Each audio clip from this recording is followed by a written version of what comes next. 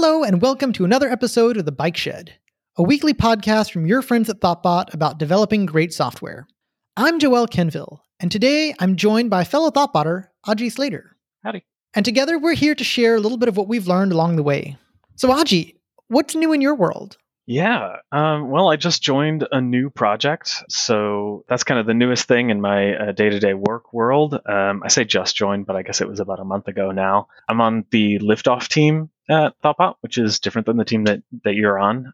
We do more closer to greenfield ideas and things like that. So there's actually not much to speak about there in that project just yet. Rails New is still just over the horizon for us. So I've been putting a lot of my kind of unused brain cycles toward a side project that is sort of a personal knowledge base concept.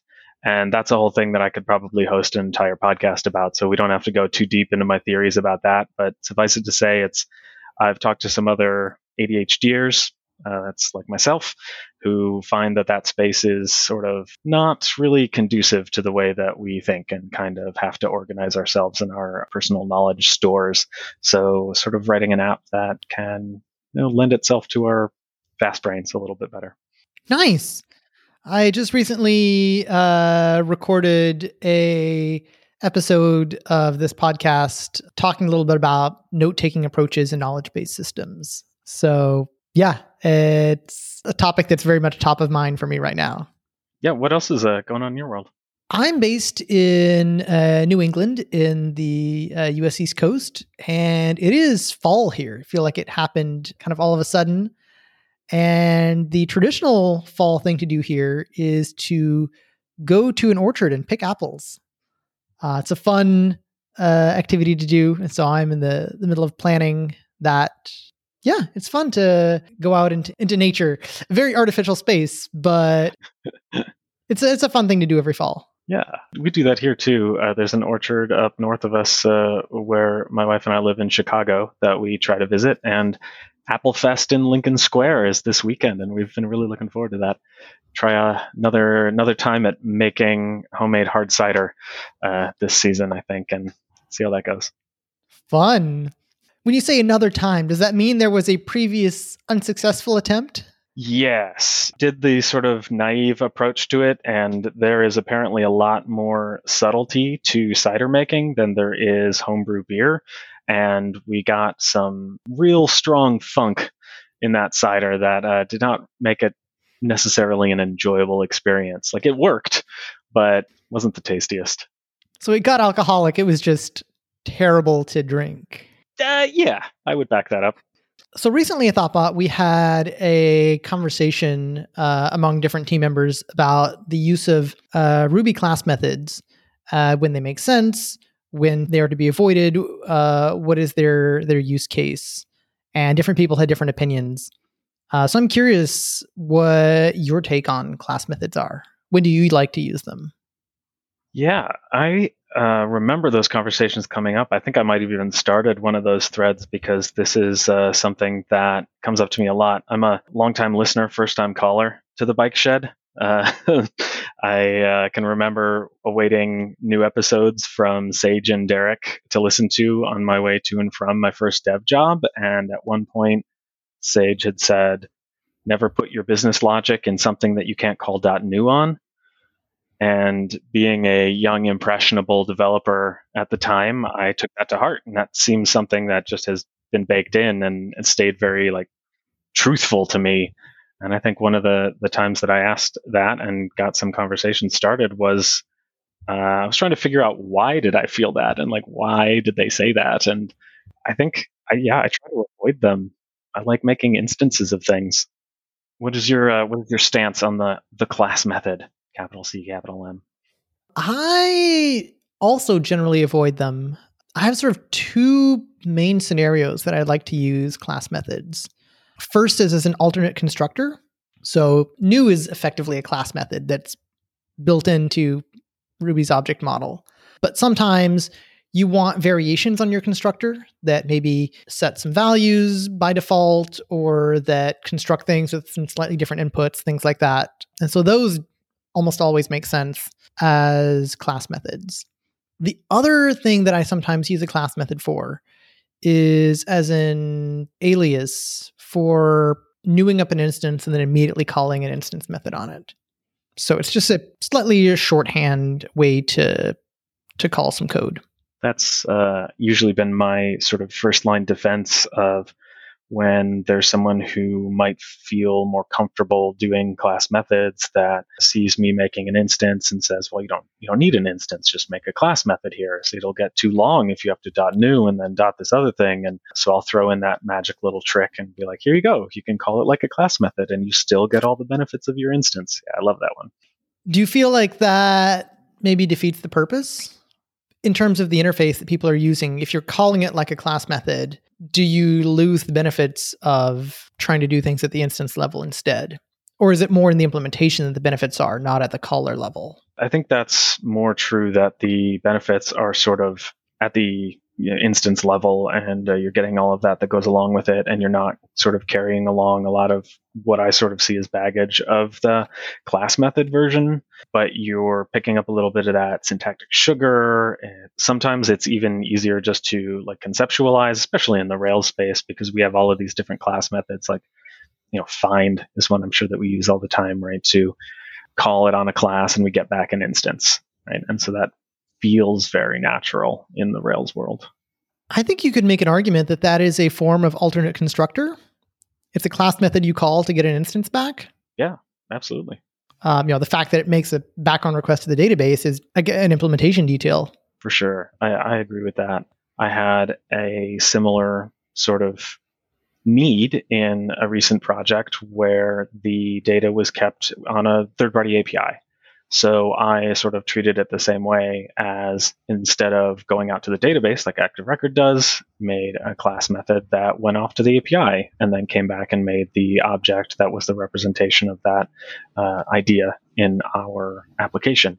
So wholeheartedly agree with that. So in Rails, we have the scope keyword, which will run some query to get a collection of records. But another way that they're often implemented is as class methods, and they're more or less interchangeable. How do you feel about that kind of use of class methods on an active record object? Does that violate some of the ideas that we've been talking about? Does it sort of fit in? I think when reaching for that sort of need, I sort of fall into the camp of making a class method rather than using a scope. It feels a little less like extending some basic Rails functionality or sort of implying that it's part of the inherent framework, and makes it a little more like behavior that's been added, that's like specific to this domain, right? I think that distinction comes into my thinking there. I'm sure there's other reasons. What are your thoughts there? Maybe it'll spark an idea for me. For me, I think I also generally prefer to write them as class methods rather than using the scope keyword, even though they're more or less the same thing. What is interesting is that in a way, they kind of feel like alternate constructors in that they don't give you an instance, they give you back a collection of instances back. So if we bend the rules a little bit, these are not hard and fast rules, but the guidelines, if we bend the guidelines a little bit, they kind of fit under the general categories for best uses of class method that we discussed earlier. Yeah, I can definitely see that.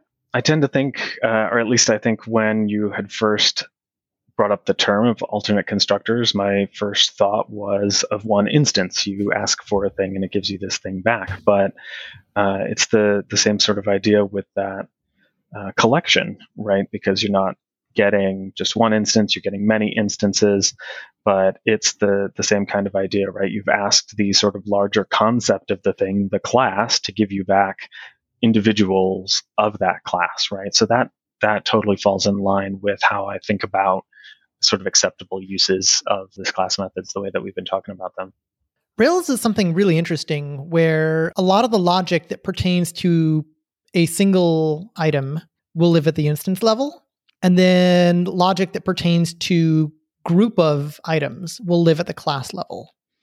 So you almost have two categories of operations that you can run that sort of semantically live either at the class or the instance level. Have you ever noticed that separation before?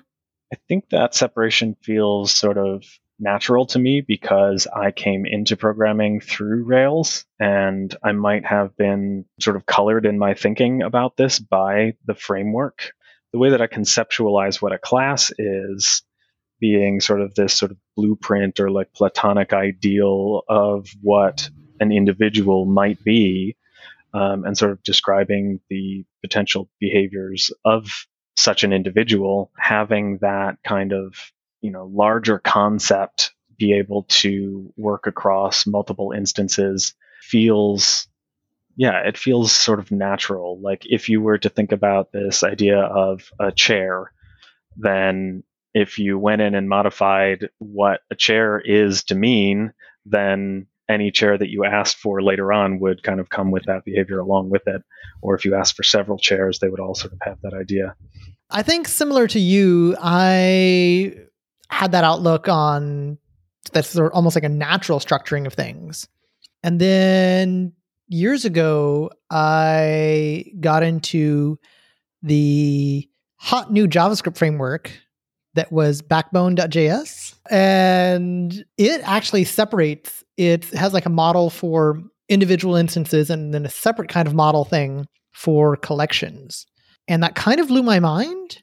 But what was interesting then is that you effectively have instance methods that can deal with all things collection related, any sort of filtering, any sort of transformations, all of those are done, which you have an instance of a collection, basically, that you act on. And I guess if we were trying to translate that into Rails, that's almost like the concept of a query object. It's sort of an interesting way to think about that. And wow, Backbone, I feel like I did a day of that in boot camp, but it has been some time. So I'm not sure that I've worked with that pattern like specifically, but it does sort of bring up the idea of how much do you want to be in one sort of model class, and do you want it to contain both of these concepts, right? If you have a lot of complex logic that is going to be dealing with a collection, rather than putting that in your model, I think I would probably reach for something like a service object that is going to be specifically doing that, and sort of more along that backbone-y approach, maybe like a query object or something like that. Interesting. When you use the term service object, do you mean like something that's not a Rails model, just in general? Or are you talking specifically about like one of these objects that can respond to call and I've heard them sometimes called like command objects or method objects. Yeah, that's an overloaded term, certainly in the Rails space, isn't it? Service object. And what does that mean? I think generally when I say it, I'm meaning just a plain old Ruby object, like something that is doing its one thing. You're going to, use it to do its implementation details. They're all kind of hidden behind in private methods and return you something useful that you can then plug into what you were doing or what you need going on in some other place in your app. So it, to me, doesn't imply any specific implementation of like, do you have call? Do you use it this way? Do you use it that way? But it's something that's kind of outside of, is either a model, a view, a controller, and it encapsulates some kind of behavior. So whether that, like we were saying, it is a filtering or, it's going to wrap that up. I see. So for you, a query object would be a service object. Yeah, I think so. Maybe this is one of the reasons why I generally don't like the overuse of the term service object in our space. I don't know if that's a hot take, and I'm gonna get emails for this, but everybody send your angry tweets at Aji. Yeah, do it to @Aji on Twitter, because I've been trying to get that 3-letter handle for years. No, but if you want to talk to me, I'm @DoodlingDev. But yeah, certainly it does feel sometimes like an overloaded term, and I just want to go back to talking about plain old Ruby objects. So service object is definitely an overloaded term. It's used for a lot of things. One thing that I've often seen it referring to are objects that respond to call, and just to keep away the confusion, maybe let's call them command objects for the purposes of this conversation. Sounds good. I commonly see them done where the implementation is done with a class method named call. Sometimes it delegates to an instance that also has call. Sometimes it's all implemented as a class method. How do you feel about that pattern? I don't mind sort of the idea of a thing that responds to call. It, in a way, sort of implies that the class is sort of named as an action, which I don't like. It has an name, and that kind of has a class named as a pattern, and that always sort of bugs me a little bit. But what I hope for when I open up one of those sorts of classes or objects is that it's going to delegate to an instance, because then you're again picking up all of those wonderful benefits of the sort of instance level programming. You keep mentioning the wonderful benefits of instance level programming. What are some of those benefits? One of the ones that sort of strikes me most visibly or kind of viscerally when I see it is that they're very easy to understand. You can extract methods pretty easily that don't turn into kind of clumsy code of a bunch of different class methods that all have 4 arguments passed in because they're all operating on the same context. And when you're all operating on the same context, you have really a shared state. And if you're just passing that shared state around, it just gets super confusing. And you get into the order of your arguments making a big impact on how you are interacting with these different things. And so I think that's sort of the first thing that comes to mind is just visually noisy, which for me is super hard to get my head around. Like, well, how am I supposed to use this thing? Can I extend it? Yeah, I would definitely say that if you have a group of class methods that all take, commonly it's the first argument, the same piece of data and tries to operate on it, that's probably a code smell that points to the fact that these things want to be an instance that lives around it. This could be a form of primitive obsession if you're passing around, let's say, a hash to all of these. And maybe what you really want is to sort of reify that hash into an object. And then all these class methods that used to operate on the hash can now become instance methods on your richer domain object. Yeah, what do you say to the folks that come from maybe a more functional mindset or are kind of picking up on the wave of functional programming that's out there in the ethos that say that you've got a bunch of side effects when you don't have everything that your method is operating on being passed on or passed in? I guess side effect is a broad term. You could refer to it as like modifying the internal state of an object. Technically, mutation is a side effect. And then you have things like doing effects out in the outside world, like making an HTTP query, printing to the screen, things like that. I think those are probably 2 separate concepts. Functional programming is great. I love writing functional code. When you're writing Ruby, Ruby is primarily an object-oriented language with some functional aspects brought in. In my opinion, it's a very, a great combination of the two. I think they've gotten the balance well so that the two paradigms play nicely together rather than competing. But I think it's a object-oriented language first with some functional added in. And so you're not going to be, I guess you could, right? There is a way to write Ruby where everything is a lambda or where everything is a class method that is pure and takes in inputs. But that's not the idiomatic way to write Ruby. Generally, you're creating objects that have some state. That being said, if an object is mutating a lot of global state, that's going to become problematic. With regards to its internal state, though, because it is very much localized and it's private, nobody else gets to see it. In many ways, an object can mutate itself, and that change stays pretty local. Yeah, absolutely.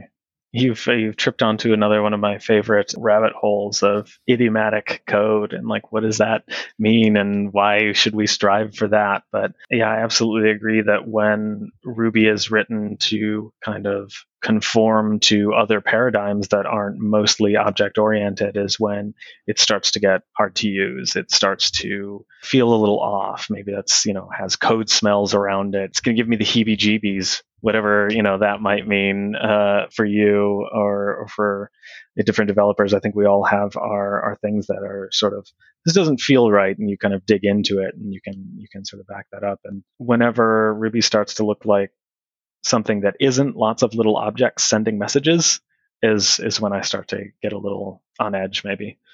It is worth, I think, calling out the fact that Ruby is a very expressive language, and there are effectively many, you could call them dialects of it. You have sort of your pure sort of OO approach. You have what's typically written in Rails, which has some OO things, but Rails is also in many ways like it's very DSL heavy and in some ways very class method heavy. So writing Rails is sort of its own twist on Ruby. And then some people will try to completely retrofit a functional approach onto Ruby. And that's also a way that some people like to write their code. And some of these, you can't necessarily say they're not valid, but they're not what you'll mostly see in the wild. And they're not necessarily the approach that I would recommend. Yeah, that's the blessing and the curse of both programming in general and such an expressive language like Ruby is that there are many different valid ways to do it. And what are your trade-offs going to be when you make those choices? I think that falls kind of smack dab into that idiomatic conversation. And it comes up for me too as a consultant because I try to tend towards that idiomatic, those common patterns and practices, because I'm not going to live with this code forever. I need to hand this off, right? And the closer it is to what you might see out there in the wild more commonly, the easier it will be for the next Ruby developer to come pick it up and extend it. So you'd mentioned earlier some of the benefits of instance programming. One of the things that I find is maybe a little bit weird when you go heavily into the class method approach is that there's only one instance of the class and it is globally available. So are you talking about a singleton there? Yes. Yeah. In effect, your class is effectively a singleton, potentially with globally mutable state. I hope not, but potentially, with all of the gotchas and warnings that entails. And so if you think of your user instance, you need a reference to it, and there could be multiple of them, and you could call methods on them. If everything is happening at the class level, there is a single user class in memory shared by anyone who wants to use it. It's globally accessible. You can all call methods on it. Yeah, in many ways, it does act like a singleton. And let's not even get into the Ruby chestnut of everything's an object. So it is an instance of a class in and of itself, but absolutely it can start to act that way. But a singleton's it's enshrined in the Gang of Four book of patterns. Like what's wrong about a singleton? I hope you can understand over the airwaves the devil's advocate that I'm playing here. Yes. There are little horns that have sprouted on your head right now. I think part of the problem with singletons is that generally they are globally accessible, right? So that's the problem of global mutable state again. There was a time, I think, when the OO community went pretty wild with singletons, and people realized that this was not great. And so over time, a sort of consensus evolved that singletons are a pattern that, while useful, should be used rarely and in moderation. And a lot of warnings have been shared in the community, like be careful not to overuse the singleton pattern, or don't build your system out of singletons. And maybe that's what feels so weird about a system that's built primarily in terms of class methods for me, is that it feels like it's built out of singletons. Yeah, when I think of object-oriented programming, I kind of fall back to maybe one of the ideals of it is that it represents the world more accurately or maybe more understandably. And that sort of idea doesn't fit that paradigm, does it? If you're a factory that is making widgets, there's not the one canonical widget that all of your customers are going to be talking to and using. They are going to each have their own individual widgets, and those customers can be thought of like the consumers of your methods, your objects, your... The idea being that in a real world thing you're simulating, normally there are multiple actors of every type rather than a single sort of generic one that stands in for everybody. If this singleton is going to be your interface or the way that you interact with each of these things that are conceptually different, say like a user or something like that, then differentiating between which user becomes a lot harder to do. It takes a lot more kind of setup and involved process in referring to this user when and that kind of thing. And creating the little instances, then you've got more kind of direct reference to a single concept, a single individual. So what you've described is a very sort of classic OO mindset, right? You find the data and the behaviors that go together. You try to oftentimes simulate the world, model it, and then in terms of actors that give and receive messages. In many ways, though, I think when you're building a system out of class methods, you're thinking about the world in a almost different paradigm. In many ways, it feels almost procedural. What are the behaviors that need to happen in my app? What are the things that need to be done? You'd mentioned earlier that oftentimes these classes or the methods on them will end up with ER. They're all verbs. You have a thing doer, thing executor, thing manager that all do things rather than having domain concepts extracted and pulled out. Would you say that feels somewhat procedural to you as well? Yeah, I think a great way to divide it is the way that you have right there. It's these sort of mindsets, right? Do you have collections of things that have behaviors, or do you have collections of behaviors that might like refer to things? And sort of where you're approaching the design of a system, either from that behavior side or from that object side, is going to be a different mindset. Procedural being more focused on that kind of behavior and telling it what to do rather than putting, I think this is probably a butchered Sandy Metz example, but putting your roommate who hates cats and a cat that doesn't want its tail stepped on in one room, and eventually things will happen accordingly. And those two mindsets are going to end up with very different architectures, very different designs, very different ways of building these applications that we make. And again, does that come back to Ruby, potentially to a lesser extent, but still in the same camp, is object-oriented language, and it sort of functions best when considered and constructed in that mindset. And I often wonder sometimes if language developers and language designers make anti-patterns sort of purposefully awkward to use. Like if you want to hide a lot of class methods, you can do the class shovels self version of things, or have private underscore class underscore method littered all the way through your file. And it seems to me like that might be a little bit of a flag that, like, hey, you're working against the system here. You're trying to make it do a thing that it doesn't naturally want to do.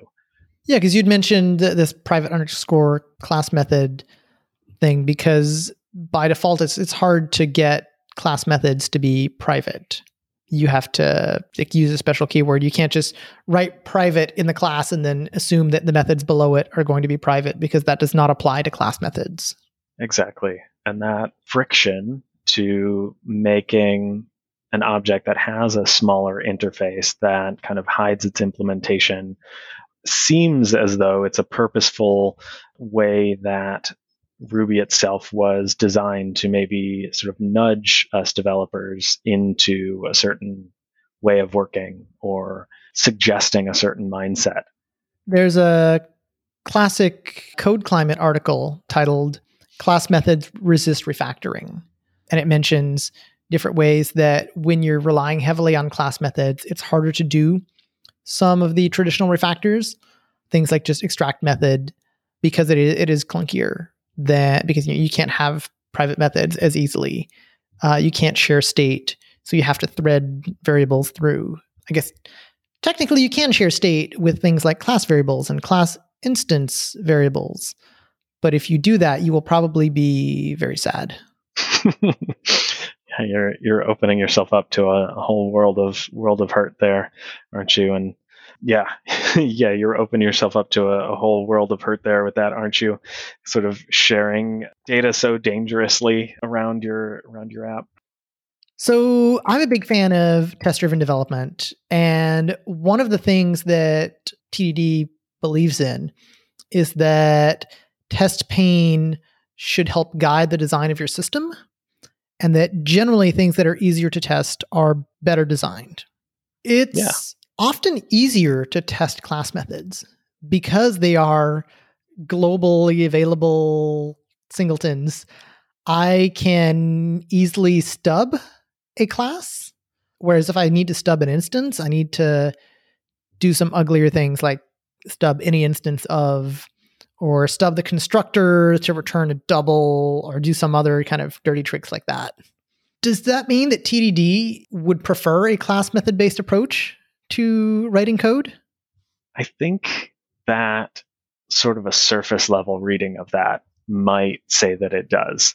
And I think that maybe the first pass on things, if you're thinking about, I want to get this thing done that's right in front of me right now and just move forward, might kind of imply that. But if you start to think about or have come back to something that was implemented in that way, anytime that sort of behavior is going to grow or change, then it's going to start to, the number of backflips that you have to do become a lot more complicated and a lot higher when you've got class methods.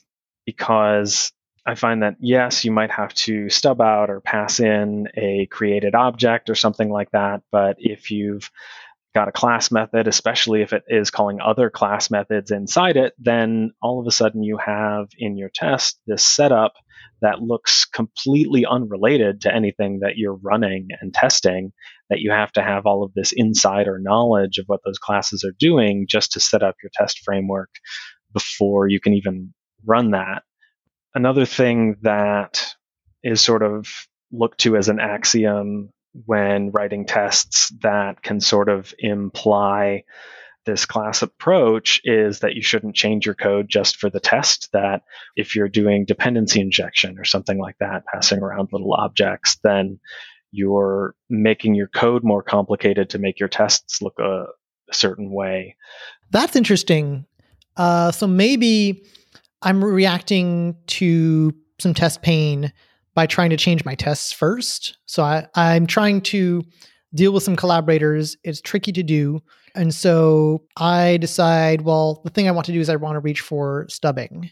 But then that's hard to do because it's instances. So in order to make already that compromise in my test work better, now I change the code to be nicer for the test, to use mostly classes because those are global. Whereas maybe the correct path to take initially is say, oh, there is some test pane here because I'm trying to isolate an object from its collaborators. Maybe we need to pass an object in as an argument rather than hard coding it inside the class. Yeah, absolutely. So I guess you follow the test pane, but maybe the problem is that you've already kind of gone down a path that might not be the best before you got to the point where you decided that you needed a class method. And I think that idea of following the test pane can be, again, there's only shades of gray. There is no black and white, that it can be sort of taken in a lot of different ways. And the way that I think about it is that test pane is also sort of an early warning sign that there's going to be pain if you want to reuse this class or these behaviors somewhere else. And if it was useful somewhere, it's likely it's going to be useful in another place, right? And there are many different kinds of test pane. The testing is a little easier with a class method because you're not stubbing out any instance of, you're just stubbing. Really, what's the difference between stubbing out any instance of or stubbing out the class? Like, is that just a semantic difference? Is that because someone on the internet said that stubbing an instance of is bad? Oh, right, the internet. I should have read that one.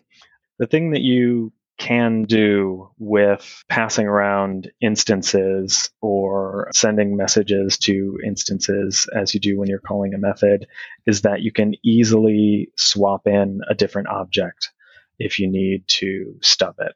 It's similar to how you can change the implementation under the hood of an object and pass in an object that responds to the same messages and kind of keep moving forward with your duck typing, if you can go into your tests and pass it sort of an object that's always going to return a thing, because we're not testing what that does. We just need a certain response so that we can move forward with the pathway that is under test.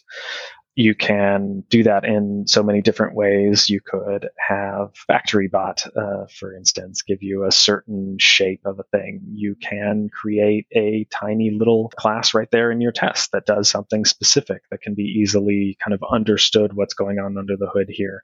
And instead of having to potentially stub out or create all of these pathways that need to be followed that are kind of overriding logic that's happening in different class methods or different places otherwhere in the application, you can just pass in this one simplified thing, keep your test sort of smaller and easier to wrap your head around all in just one go. I think what I'm getting here is that when you design your code around instances, you're more likely to build it in a modular way where you pass objects to other objects. And when you build your code using class methods, you're more likely to write it in a hard-coded way because you have that globally available class. You just hard-code it and then call it directly rather than passing things in. And so things end up more coupled. And therefore, high coupling leads to more test pain. Yeah, I think you've really kind of hit on something here, that the approach of using class methods is locking that class into kind of a single context or use case. Usually it is this global thing that is this one way, and that's even kind of backed up by the fact that class methods are load time logic instead of runtime logic, and it really kind of not only couples, but it makes it more sort of brittle and less amenable to kind of reuse. That's a really interesting distinction. I often tend to think of runtime versus load time in terms of composition versus inheritance. Composition, you can combine objects together at runtime and get behaviors built on the fly as the code is executing. Whereas inheritance sort of inherently freezes you into a particular combination of behaviors at the time of loading the code. It's something that the programmer has set up. And so it is much less flexible. And that is one of the arguments why the Gang of Four patterns book recommends composition over inheritance in many situations, is because of that runtime versus load time dichotomy. And I hadn't made that connection for class methods versus instance methods, but I think there's a parallel there.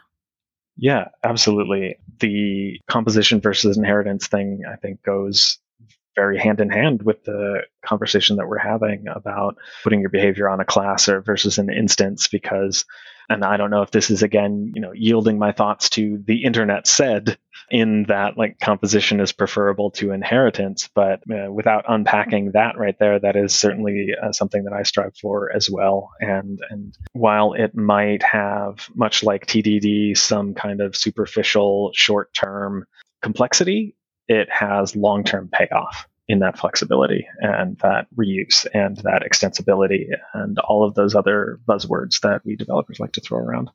So you've shared a lot of thoughts on the use of class methods. I think this could branch into so many other aspects of object-oriented design that we haven't looked at, or that we could go deeper. Things like TDD, we could look into how it works with the solid principles, all sorts of things. But I think the big takeaway for me is that class methods are very useful, but it's easy to use them as our single hammer to every problem being a nail. And it's good to diversify your tool set. And some tools are specialized. They're good to be used in very specific situations that don't come across very often. And others are used every day. And maybe class methods are the former. Absolutely. That hammer and nail metaphor was right where I was headed for too. Love it. Well, thank you so much, Aji, for joining the conversation today. Where can people find you online? Yeah, anywhere you want to look for me. Instagram, GitHub, Twitter. I'm doodling dev. So just send all your angry emails that way. And with that, let's wrap up. Show notes for this episode can be found at bikeshed.fm. This show is produced and edited by Mandy Moore. If you enjoyed listening, one really easy way to support the show is to leave us a quick rating or even a review in iTunes. It really helps other folks find the show.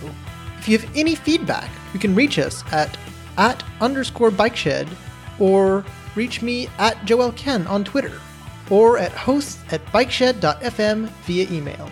Thank you so much for listening to The Bike Shed, and we'll see you next week. Bye!